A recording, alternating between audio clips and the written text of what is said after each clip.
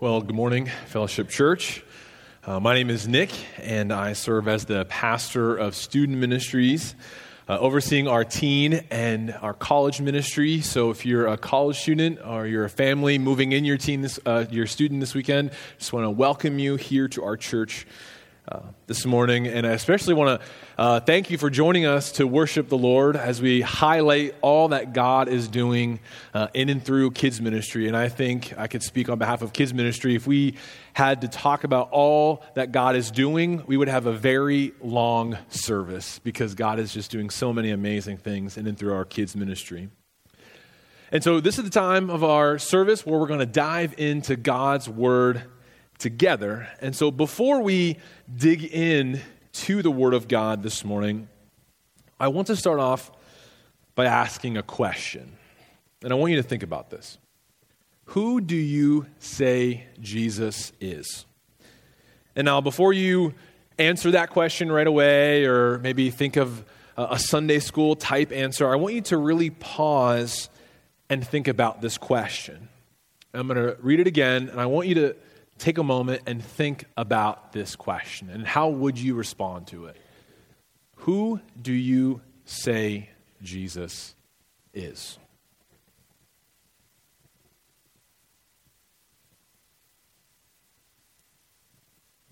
And now, in light of that question, I want to ask a follow-up.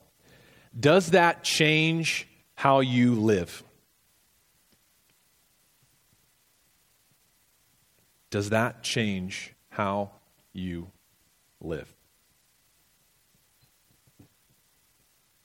These are two questions that we are going to look at this morning, and I'm going to challenge you to really think and reflect on what your answers might be to these. And so to do so, I would invite you to turn to Mark chapter 2. And so you can open your Bibles now if you have one. I'll also have it here on the screen as well. So Mark chapter 2 is where we're going to be this morning. And so as you turn there, let me just take a moment and ask God's blessing on our time this morning. Heavenly Father, please open our eyes, minds, and hearts to your word this morning. Please speak through me in a way that brings you glory and you alone. Help us to quiet the distractions we may be fighting this morning and direct our attention to you. In your name, Lord Jesus, we pray. Amen. All right, so let's read together Mark chapter 2. And again, I'll have it on the screen for you to follow along if you don't have it in front of you. And when he, referring to Jesus, and when he returned to Capernaum after some days, it was reported that he was at home, and many who were gathered together, so there was no more room, not even at the door. And he was preaching the word to them. And they came, bringing to him a paralytic carried by 4 men. And when they could not get near him because of the crowd, they removed the roof above him. And when they had made an opening, they let down the bed on which the paralytic lay. And when Jesus saw their faith, he said to the paralytic, "Son, your sins are forgiven."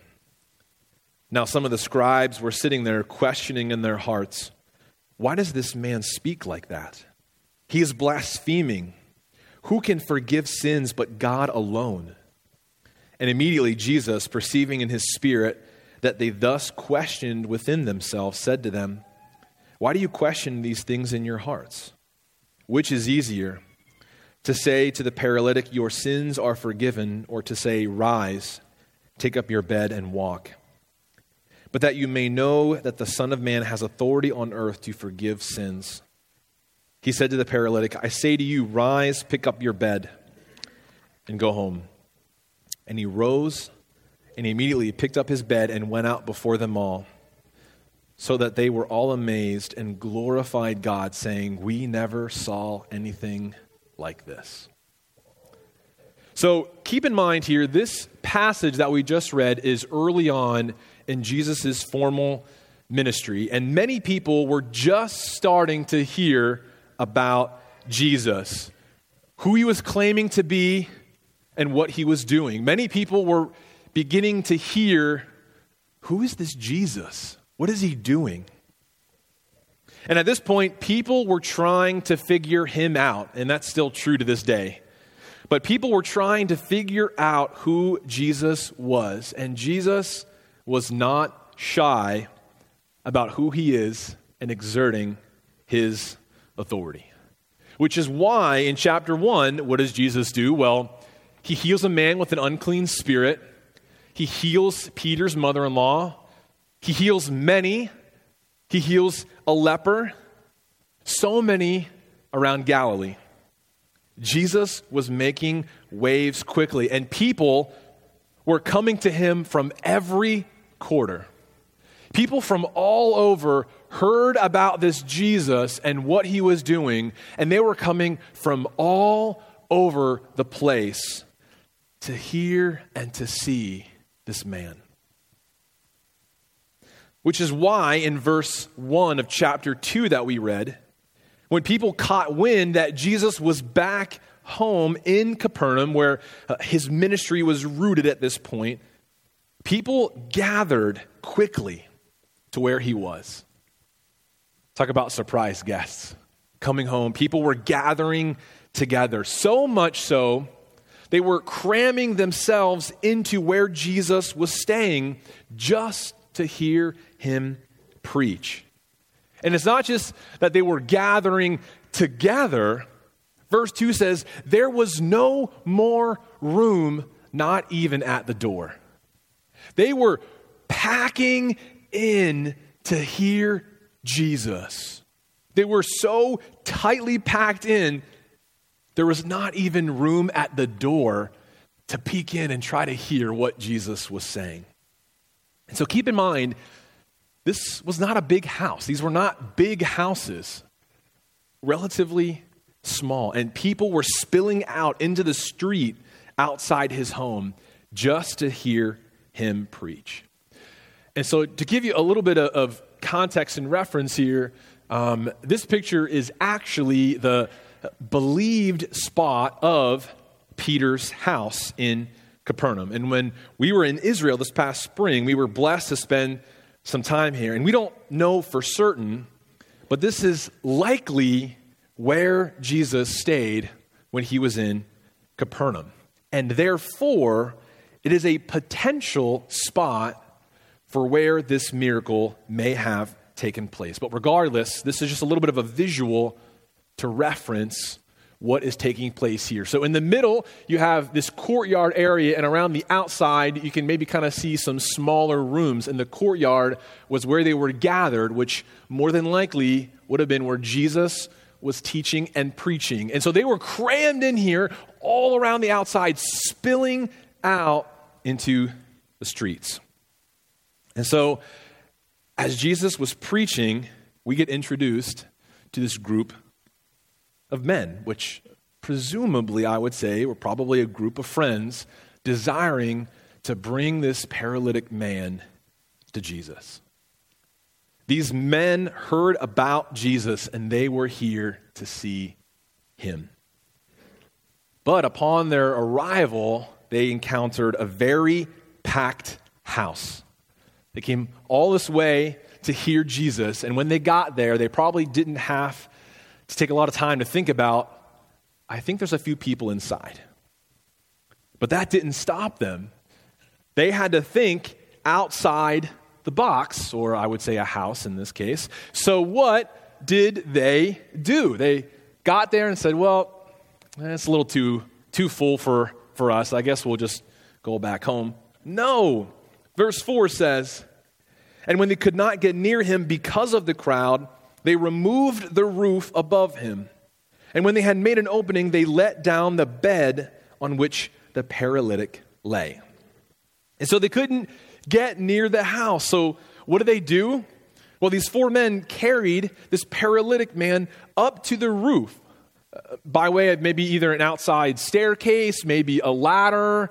I don't think they parkoured. I'm not sure. But somehow they got their way up to the roof. And so verse 4, it says they removed the roof.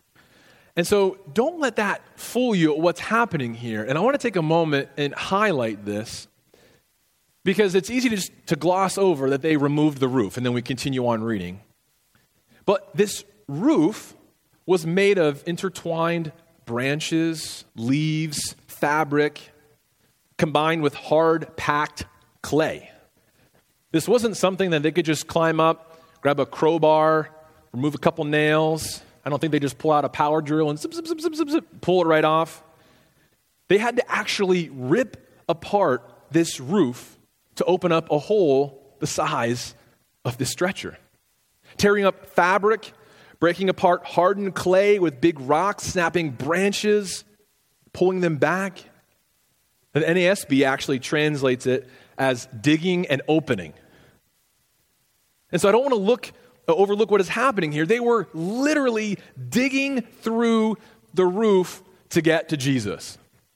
Imagine them up there, probably with giant rocks, pounding away, trying to get through the hard-packed clay, removing branches. I don't think it was a very quiet effort. And all four of them were a part of this, digging through the roof. Right above where he was preaching. They didn't try to go in the back way. They were right in the middle, above Jesus, drilling their way through to get to him. And I couldn't imagine what Jesus would have been thinking in that moment, to be preaching and teaching, and then to maybe some dust starting to fall above him, hearing some loud noises. I don't know what I would have done. I probably would have gotten really nervous of what was happening. But they were digging through the roof to get to Jesus, a pretty giant size hole. And as I read this, all I can think of is, I hope you're protected from mayhem like this. Okay, a few of you got it. That's good. This picture here now is right above Peter's house, presumably Peter's house looking down. And so where his house is now, they actually built a church over it. And they have this very thick plastic glass cover that you can actually look down in and see above the courtyard. And again, this is, a presumed spot. We don't know for sure. But this is right above Peter's house looking down. So imagine being in the house with Jesus, listening to him preach, people crammed everywhere, and all of a sudden you start hearing loud noises, dirt falling from above. The people were probably wondering, what is going on? And these men were going through extreme measures to get to Jesus, and they were making a way for their friend to encounter Jesus, and nothing was going to stop them, not even a roof. And so they finally dug through, and they lowered the man down to where Jesus is. And so I just love to take these moments and think about the exciting nature of what is happening in God's Word. Being a person there, listening to Jesus teach, seeing the roof open up, somebody being lowered down in, people were probably whispering, is this part of his teaching? What is going on? And again, they were crowded in there. So to make room for this man on a stretcher, I'm thinking people are probably, excuse me, pardon me, we got to make some room here, right? It's a packed scene, and yet he's being lowered down in. And so what does Jesus say to all of this commotion? Verse 5, and when Jesus saw their faith, he said to the paralytic, son, your sins are forgiven. Why did he say this? Well, Jesus recognized the ingenuity and persistence of these men. These men heard about Jesus and what he was doing, and they believed what they heard, so much so that they went through all of this hassle, commotion, and disruption to get to Jesus. But through all of this, what did Jesus see? Verse 5 says their faith. Their faith in who Jesus was and what he could do. They had heard and they believed, and they would not stop at anything to get to Jesus. And I'm sure this group's primary focus was getting their friend healed physically, but Jesus actually addresses the man's greatest need, forgiveness of sin. That's why he says in verse 5, son, your sins are forgiven. This man's greatest need wasn't to walk again or for his suffering to be removed. It was for him to be forgiven of his sins. His friends could get him to Jesus, but they couldn't do what this man ultimately needed, and that is forgiveness of sins. And keep in mind, Jesus didn't start by healing him, nor does he even address his paralysis. He addresses his greatest need for a Savior to forgive his sins. And so we've been talking all summer about suffering, and right here is a great example. Jesus didn't heal his physical suffering right away. He didn't even acknowledge that suffering, and there's no doubt that this man knew suffering. But Jesus goes right to the heart to forgive this man's sins, because only Jesus has the power to forgive sins and restore our relationship with God. And so I think this is already a good reminder that Jesus cares first about where you stand before him, before your suffering. And so as Jesus says this, the religious leaders instantly and in their minds and in their hearts question him. Why does this man speak like that? Again, referring to verse 5 when he says, "Son, your sins are forgiven." Why does this man speak like that? He is blaspheming. Who can forgive sins but God alone? And Jesus knew this, though, because verse 8 it says, "And immediately Jesus, perceiving in his spirit that they thus questioned within themselves, said to them, 'Why do you question these things in your hearts?'" So side note, this is still true today. Jesus knows exactly what's going on in your mind and in your heart. He knows exactly what's going on. So what does Jesus say then in verse 9? What's easier, to say to a paralyzed man, "Your sins are forgiven," or to say, "Get up and walk"? What does his response mean? Well, for humanity, both are impossible, but for God, both are easy. Only God can make a way for true healing for both our physical nature, but also our standing before God. And so Jesus wanted them to know explicitly that he has the authority to forgive sins. And then he follows that up with saying to this man on the stretcher, "Rise, pick up your bed, and go home." And the man does just that. And so Jesus says, which is easier? Well, let me show you that I can do both. Talk about a mic drop. Which is easier? Let me show you that I have the authority to do both. Again, imagine being in this crowded room, everyone having to move to make a way for this man who was now healed of his sins and then his paralysis. When Jesus said, "Rise, take up your bed, and go home." I mean, this room was still crowded. People had to move to make way for this man who just had his sins forgiven and who could now walk. Imagine being in that place, having to move and see this man walk right before your eyes. This is the power and authority of Jesus. And so what's the crowd's response? Verse 12, I love this. They were all amazed. And what was their response? They glorified God, saying, "We never saw anything like this." We've never seen anything like this. And so there's a lot more that we can unpack.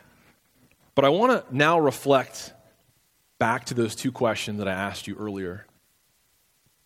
The first question, who do you believe Jesus is? The scribes questioned Jesus. They doubted Jesus. They called him a heretic, a blasphemer. But what would you call him? What would you call Jesus? Who do you believe Jesus is? Would you say a good moral teacher, a liar, a swindler, a fake, a great example of a spiritual person? Or would you say he is the Son of God, the Messiah, and he has the power and authority to forgive sins? Later on in the Gospel of Mark, listen to the question that Jesus asks his disciple. "Who do people say that I am?" And they told him, John the Baptist, others say Elijah, and others one of the prophets. And he asked them, but who do you say that I am? And they are standing in Caesarea Philippi, standing in front of this giant area with all of these different temples of worship for Zeus, for Pan, for all of these pagan gods. Everyone lining up to go worship their gods. And so Jesus stands with his disciples, and he, as they're looking out, says to them, who do people say I am? But who do you say that I am? But think about that question. How would you honestly respond? How would you respond to that question? Well, listen to how Peter responded. He says, you are the Christ. And so will you respond like Peter? Or perhaps will you respond like the scribes did? And so I just want to say, if you are here today and you have never placed your faith in Jesus, I want to invite you to do so, to place your faith in Jesus Christ alone for the forgiveness of your sins, because God's word says it, and I am just here to point you to it. Because Jesus is the only one who has the power and authority to do so. Because how you respond to the question of who Jesus is will impact you not only for the rest of this life, but for eternity. So we should not take that question lightly. And so that leads me to the second question I want you to reflect on this morning. And this is especially for those who have placed their faith in Jesus. How will you respond to who Jesus is? How will you respond to who Jesus is?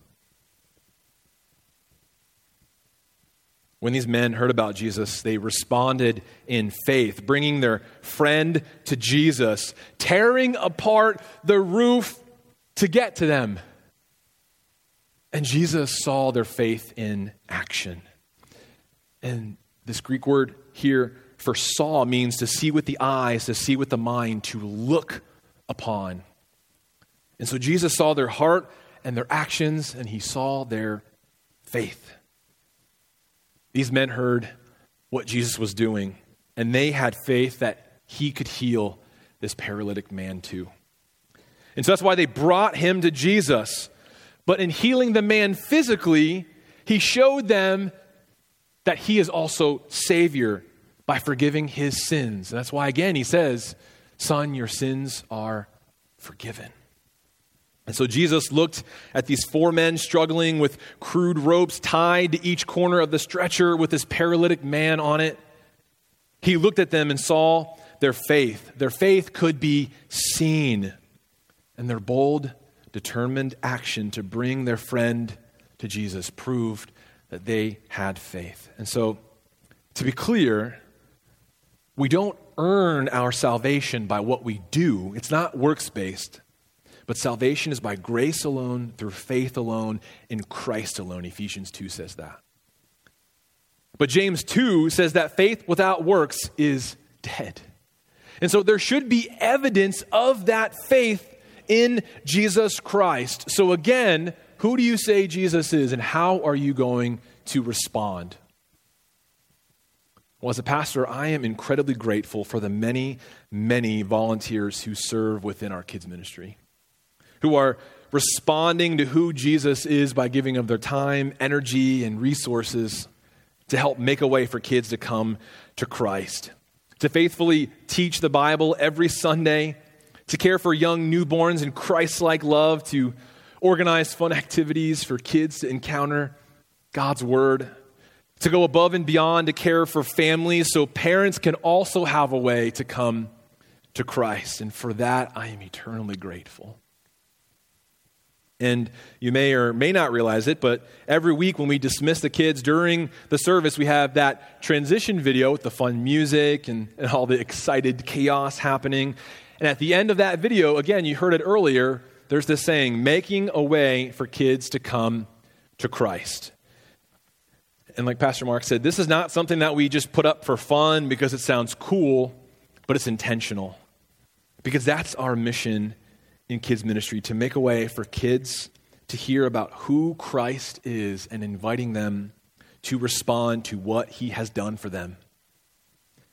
We want to help kids see Jesus for who he really is, our Savior, to forgive us of our sins. But this isn't just our approach for kids ministry. It's the same approach for our teens, our college students, men's ministry, women's ministry, community outreach. Everything we do is making a way for people to come to Christ. I mean, that's why we started this endeavor in faith to add more parking, to make more room, to make a way for people to come hear about Jesus and what he can do in their life. And so we as a church want to be a place where we can help people see Jesus for who he really is and invite them to place their faith in him. But this mission isn't just for our volunteers all over the place serving. This is for every single follower of Jesus. This mindset is one that we must all prayerfully adopt, because we must ask ourselves, how am I making a way for someone to come to Christ? And let me give you a few examples of what making a way for someone to Christ might look like. This isn't an exhaustive list, but what does this look like? How can we make a way for someone to come to Christ? Well, are you giving into workplace gossip, or do you choose to speak in a way that honors Jesus? How are you responding to the suffering that you face in your life? Are your family, friends, neighbors, and whomever around you able to see the faith that you have in Jesus, or are you just trying to fit in with the crowd? Are you willing to graciously utilize the shuttle to allow people to park here, or are you frustrated at the inconvenience to make room? Are you constantly grumbling and complaining about today's youth, or are you stepping out in faith to help reshape and form them, to help make a way for them to come to Christ? As a parent, are you making every effort possible for your kids to just learn about Jesus? And I know for parents, Sunday mornings can be the hardest morning of the week. I was waiting for an amen, but I wasn't sure about that. The kids are tired, you're tired, everything just seems to go wrong, doesn't it? And it's always Sunday morning, it seems. Just getting them to church feels like climbing Mount Everest. But remember, simply just bringing your kids to church, no matter how mismatched their clothes are, how crazy their hair is, just bringing them here is a great starting point to making a way for them to come to Jesus. Or maybe even now, as the fall semester is starting up, school's picking back up, your weekly schedules may be filling up with sports and drama, music, whatever, and you're going, okay, some things have to go. I got to cut some things out. And maybe you decide, okay, well, I'm going to just take out some Bible studies, kids programs, community group, our family devotional time, prayer time with the kids, worship music, jam sessions, whatever it may be. Maybe you decide to just cut some of those things out instead. Well, I'm not saying at all that some of those after-school programs are bad, so please do not hear that. I'm not saying that at all. But if those things consistently take precedence over their opportunities to learn more about Jesus and respond in faith, you eventually instill in them, whether you realize it or not, that those things are more important than Jesus. Because your time, energy, and passions point to your priorities. And like they mentioned earlier, man, kids see everything, and they pick up on everything. And so what priorities do you want them to see in all of you? And so let me just close with this. Jesus focused on this paralytic man's greatest need, and that is forgiveness of sin. And I want to echo that is also each and every one of us, our greatest need is forgiveness of sin. If you feel like you're lacking something, well, Jesus said that our greatest need is forgiveness of sin. And so have you placed your faith in Jesus Christ alone for the forgiveness of your sin? And if you haven't, I would invite you to do that today. And if you have questions about that, please feel free to come talk to myself or one of the pastors. We would love to have that conversation with you. And if you are here today and you have placed your faith in Jesus? Are you living in a way that reflects that belief? Because verse 5, Jesus saw their faith. He saw their faith. And so what would Jesus say to you as he looks at how you're living now? Have you placed your faith in Jesus Christ alone for the forgiveness of your sins? What might God be asking you to do in response to who Jesus is? And how are you participating in making a way for others to come to Jesus? And church, I hope and pray that you trust in Jesus for the forgiveness of your sins, and that you would respond in faith to say, Jesus, I want to serve you in whatever way that looks like. Maybe it's just simply sending a prayer through a text to somebody who needs it today. What could God be asking you to do to help make a way for others to come to Jesus Christ? Let's pray. Lord Jesus, thank you so much for who you are and what you have done. Lord God, thank you for the reminder that we need to place our faith in you, because our greatest need is for forgiveness of sins. And I pray that if there is someone here today who has never placed their faith in you, Lord Jesus, that they would respond to your word and do so, because how they answer the question, who is Jesus, will directly impact them for the rest of their lives. And for us today who have placed our faith in Jesus, is that belief changing how we live, how we act, how we speak? Do people around us see a difference? Are we making ways for people to come to Jesus in whatever that looks like? God, I pray that the Spirit of God would lead and guide us, open our eyes to the ways in which you might even today call us to step out in faith to help make a way for someone to come to Jesus. God, may we look to you and you alone. I pray that whatever we need to do, it might not be digging through a roof, but God, I pray that we would take whatever steps of faith to follow after you, because that would be the greatest choice we will ever make in our lives. And so God, may you be honored and glorified. And I pray that from today we would hear stories where you would be glorified and people would be amazed, and that we would say, we have never seen anything like this. God, may you be glorified. And it's in your name we pray.